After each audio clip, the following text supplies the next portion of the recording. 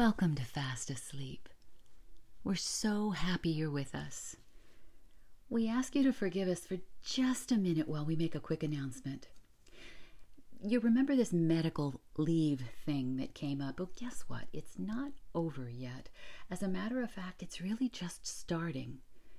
We always try very hard to get you regular episodes, but due to the medical situation, we may not have an episode ready for you each week. It may be closer to every other. It won't be this way forever, we promise. And you know what? We really appreciate your kind words and good thoughts. Thank you so much. Now, let's get on to our next two episodes. And our author, Joyce Carol Oates, the recipient of the National Book Award, 2 O. Henry Awards, and the National Humanities Medal. Oh, this lovely woman is just 83 years young, and she taught at Princeton for 36 years, and she is currently teaching short fiction at Berkeley. Lucky Berkeley students. Hey, scroll back to episodes 42 and 43 of Fast Asleep, and you will hear her short story entitled Upon the Sweeping Flood. It's so good. It was written in 1966, and guess what? Today's story was also written in 66. Oh, you won't miss it, just from the phone references and something about dialing. Oh, yeah. Here we go, bringing you another memorable story from Joyce Carol Oates. Tuck in, everybody, and enjoy part 1 of Where Are You Going? And Where Have You Been?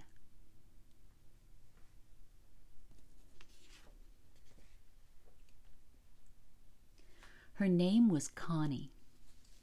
She was 15, and she had a quick, nervous, giggling habit of craning her neck to glance into mirrors or checking other people's faces to make sure her own was all right. Her mother, who noticed everything and knew everything, and who hadn't much reason any longer to look at her own face, always scolded Connie about it. "Oh, stop gawking at yourself. Who are you? You think you're so pretty?" she would say.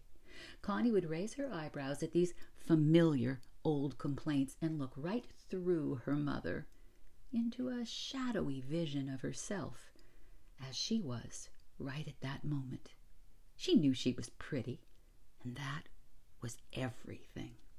Her mother had been pretty once too, if you could believe those old snapshots in the album.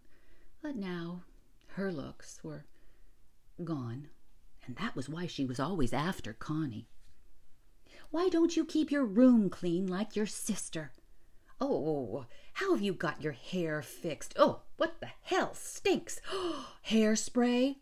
You don't see your sister using that junk." Her sister June was 24 and still lived at home. She was a secretary in the high school Connie attended.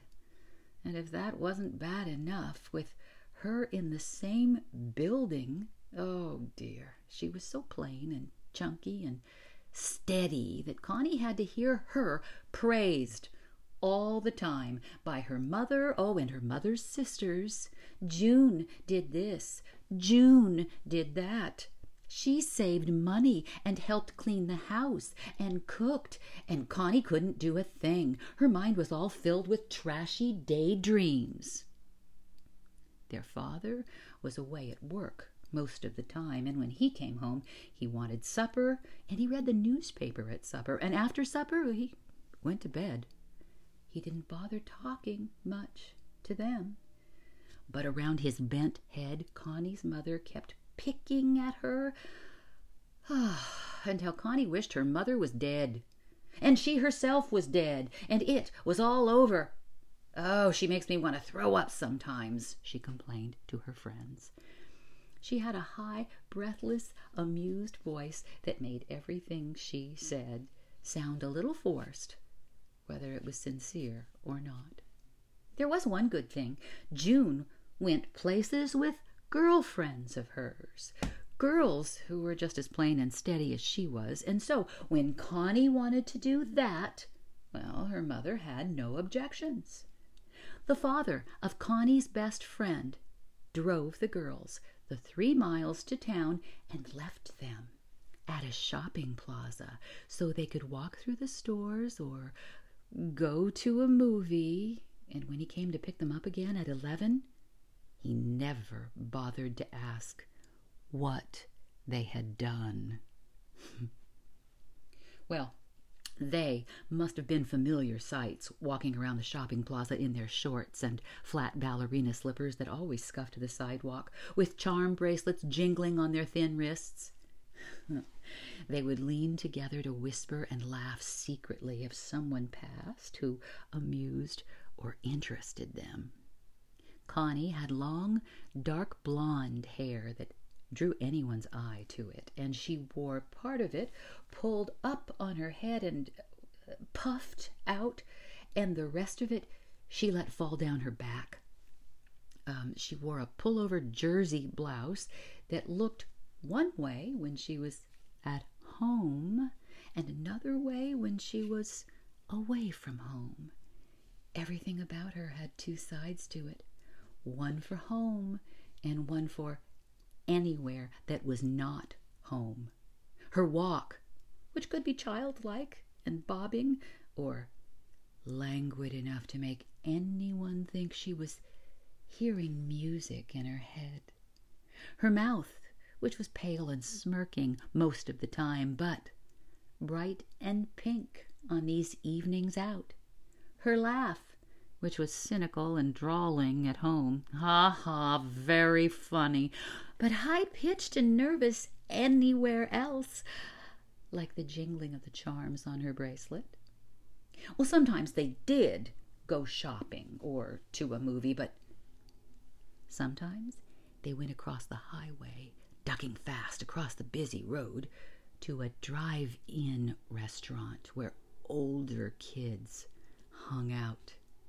The restaurant was shaped like a big bottle, though squatter than a real bottle, and on its cap was a revolving figure of a grinning boy holding a hamburger aloft.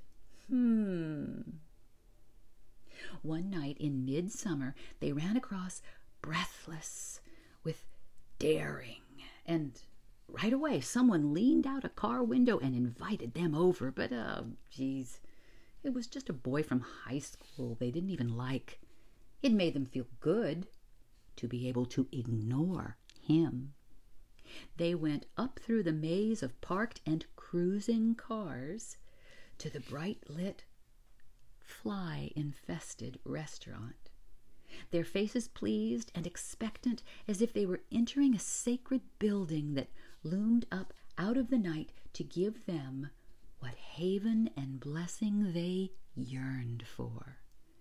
They sat at the counter and crossed their legs at the ankles, their thin shoulders rigid with excitement, and listened to the music that made everything so good. The music was always in the background, like music at a church service. It was something to depend upon. A boy named Eddie came in to talk with them.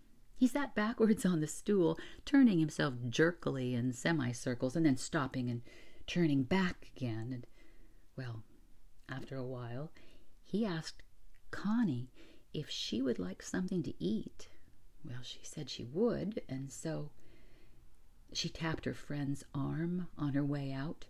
Her friend pulled her face up into a brave, droll look, and Connie said she would meet her at 11 across the way. Oh, I just hate to leave her like that, Connie said earnestly. But the boy said that she wouldn't be alone for long. So they went out to his car, and on the way, Connie couldn't help but let her eyes wander over the windshields and faces all around her.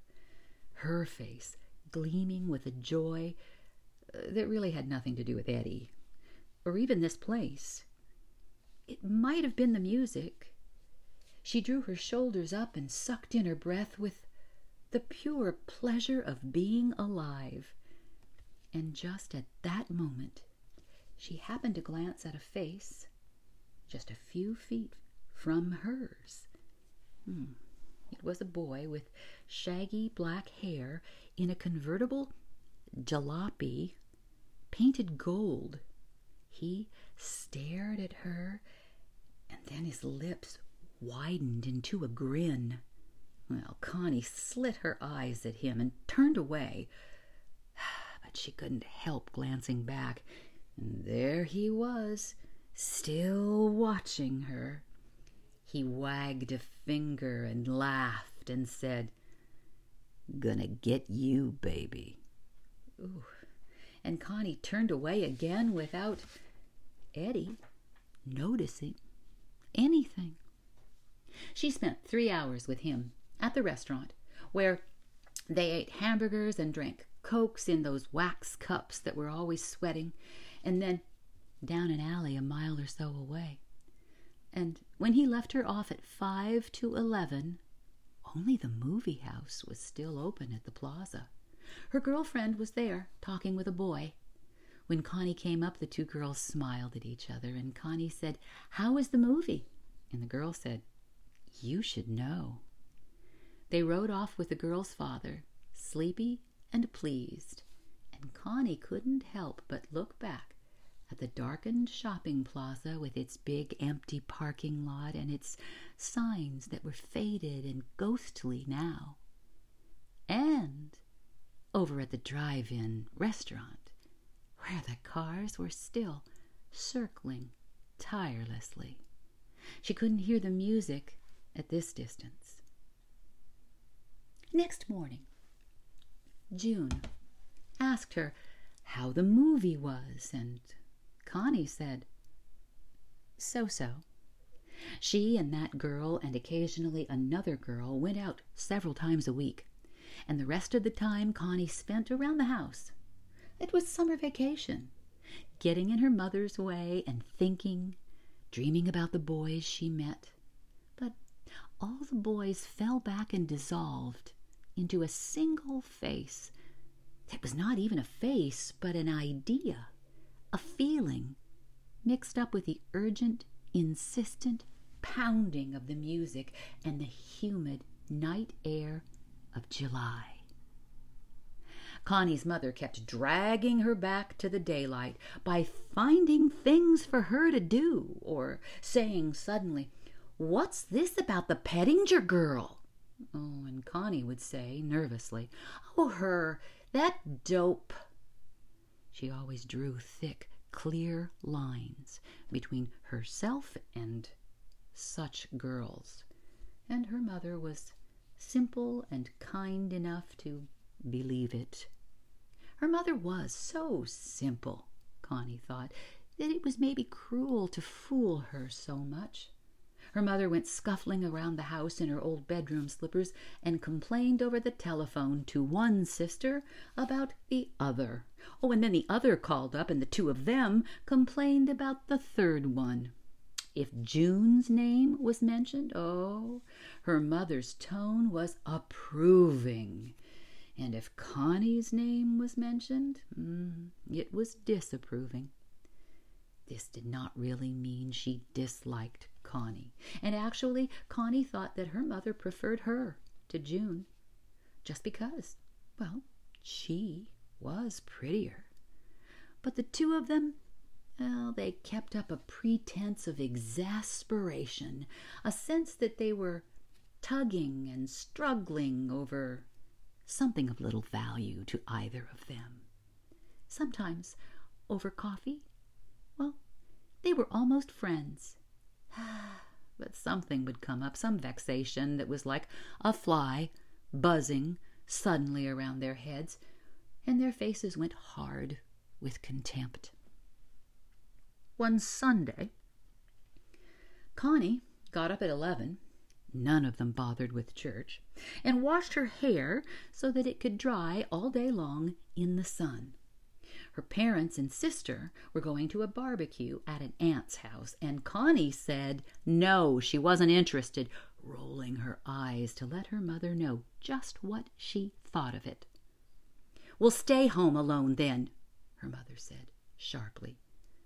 Connie sat out back in a lawn chair and watched them drive away, her father quiet and bald, hunched around so that he could back the car out, her mother with a look that was still angry and not at all softened through the windshield, and in the back seat, oh, poor old June, all dressed up, as if she didn't know what a barbecue was, with all the running, yelling kids and, the flies.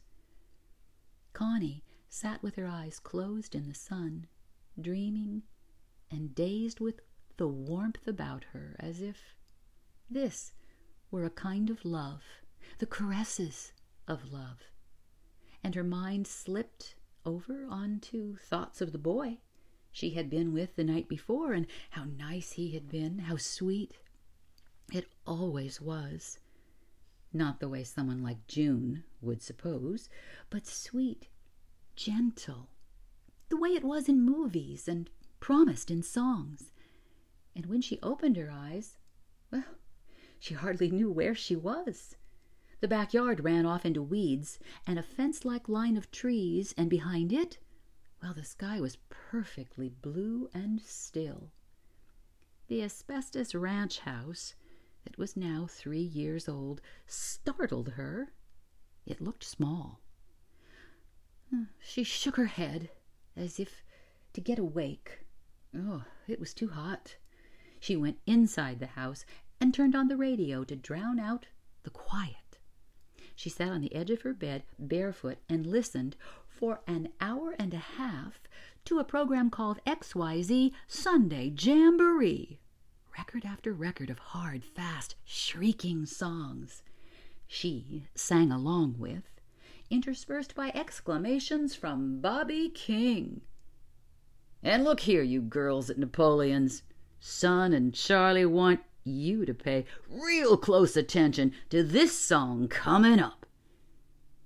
And Connie paid close attention herself, bathed in a glow of slow-pulsed joy that seemed to rise mysteriously out of that music itself and lay languidly about the airless little room. Breathed in and breathed out with each gentle rise and fall of her chest. After a while, she heard a car coming up the drive. Oh, she sat up at once, startled, because it couldn't be her father so soon. Oh, the gravel kept crunching all the way in from the road. The driveway was long. And Connie ran to the window. It was a car she didn't know. It was an open jalopy, painted a bright gold, that caught the sunlight opaquely. Her heart began to pound, and her fingers snatched at her hair, checking it, and she whispered, "Christ, Christ," wondering how bad she looked. The car came to a stop at the side door, and then the horn sounded 4 short taps, as if this was a signal Connie knew. Well, she went into the kitchen and approached the door slowly, then hung out the screen door, her bare toes curling down off the step. There were 2 boys in the car, and now she recognized the driver. He had a shaggy, shabby, black hair thing going on that looked crazy as a wig, and he was grinning at her. "I ain't late, am I?" he said. "Who the hell do you think you are?" Connie said. "Told you I'd be out, didn't I?" I don't even know who you are."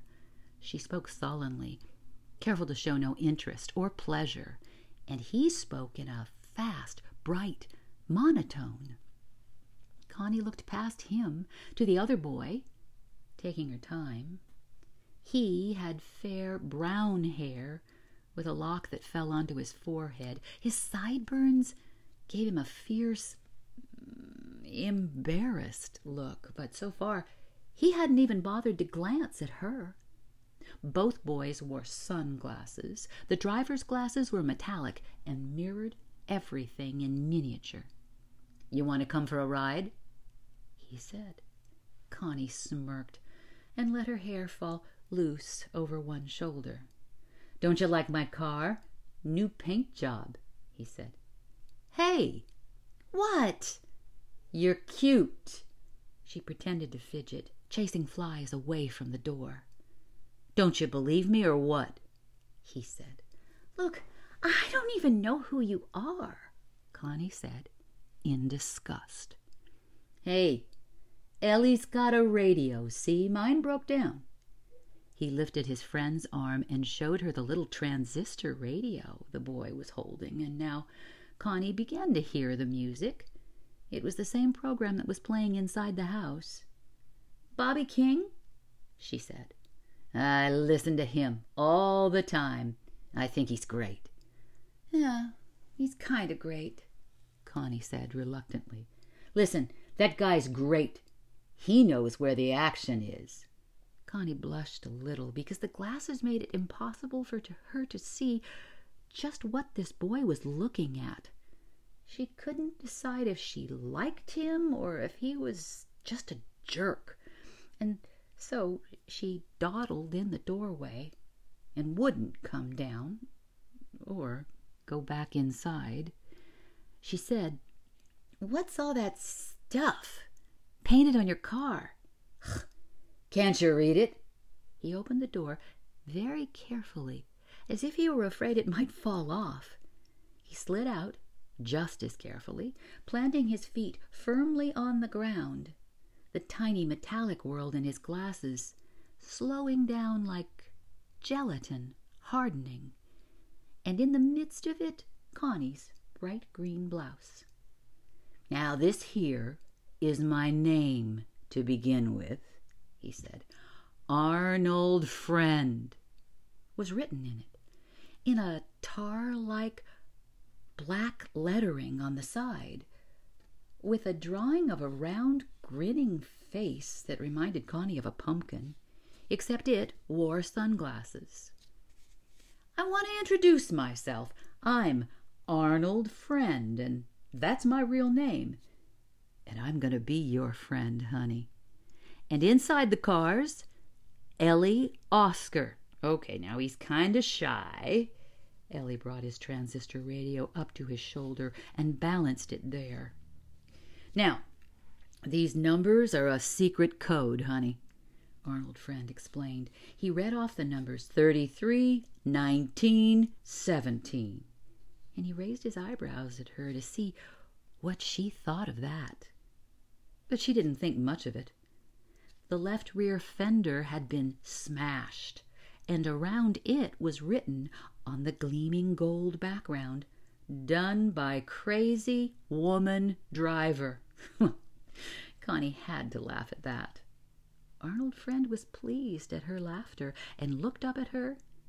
"Around the other side's a lot more. You want to come and see them?" "No." "Why not?" "Why should I?" Don't you want to see what's on the car? Don't you want to go for a ride?" "I don't know." "Oh, why not?" "I got things to do." "Like what?" "Things." He laughed as if she had said something funny. He slapped his thighs, and he was standing in a strange way, leaning back against the car as if he were balancing himself. He wasn't tall, only an inch or so taller than she would be if she came down to him. Connie liked the way he dressed, which was the way all of them dressed. Tight faded jeans, stuffed into black scuffed boots, a belt that pulled his waist in and showed how lean he was, and a white pullover shirt that was a little soiled and showed the hard, small muscles of his arms and shoulders. He looked as if he probably did hard work lifting and carrying things. Even his neck looked muscular. And his face was A familiar face, somehow. The jaw and chin and cheeks slightly darkened because, well, he hadn't shaved for a day or two. And the nose, long and hawk-like, sniffing. Yeah, sniffing as if she were a treat he was going to gobble up, and it was all a joke. Connie, you ain't telling the truth. This is your day, set aside for a ride with me, and you know it, he said, and then he was still laughing. The way he straightened and recovered from his fit of laughing showed that it had all been fake. How do you know what my name is? She said suspiciously. Oh, it's Connie. Maybe and maybe not. Well, I know my Connie, he said, wagging his finger. Now she remembered him even better back at the restaurant, and her cheeks warmed at the thought of how she had sucked in her breath just at the moment she passed him. Oh, how she must have looked to him. And he had remembered her. Ellie and I come out here especially for you, he said. Ellie can sit in the back. How about it? Where? Where what? Where are we going?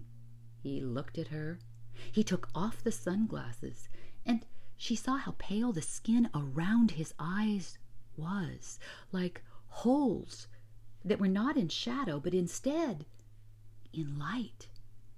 His eyes, they were like chips of broken glass that caught the light in an amiable way. He smiled. It was as if the idea of going for a ride somewhere to some place was a new idea to him. Just a ride, Connie, sweetheart. I never said my name was Connie, she said.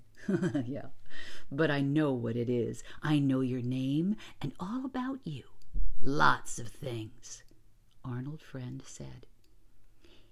He had not moved yet, but stood still, leaning back against the side of his jalopy. I took a special interest in you. Such a pretty girl. And I found out all about you, like I know who you was with last night. And I know your parents and your sister. They're gone somewheres, and I know where, and how long they're going to be gone, and your best friend's name. She's Betty, right? He spoke in a simple, lilting voice, exactly as if he were reciting the words to a song. His smile assured her that everything was fine. In the car, Ellie turned up the volume on his radio and did not bother to look around at them. Ellie can sit in the back seat, Arnold Friend said. He indicated his friend with a casual jerk of his chin, as if Ellie didn't count, and she should not bother with him. How'd you find out all that stuff? Connie said.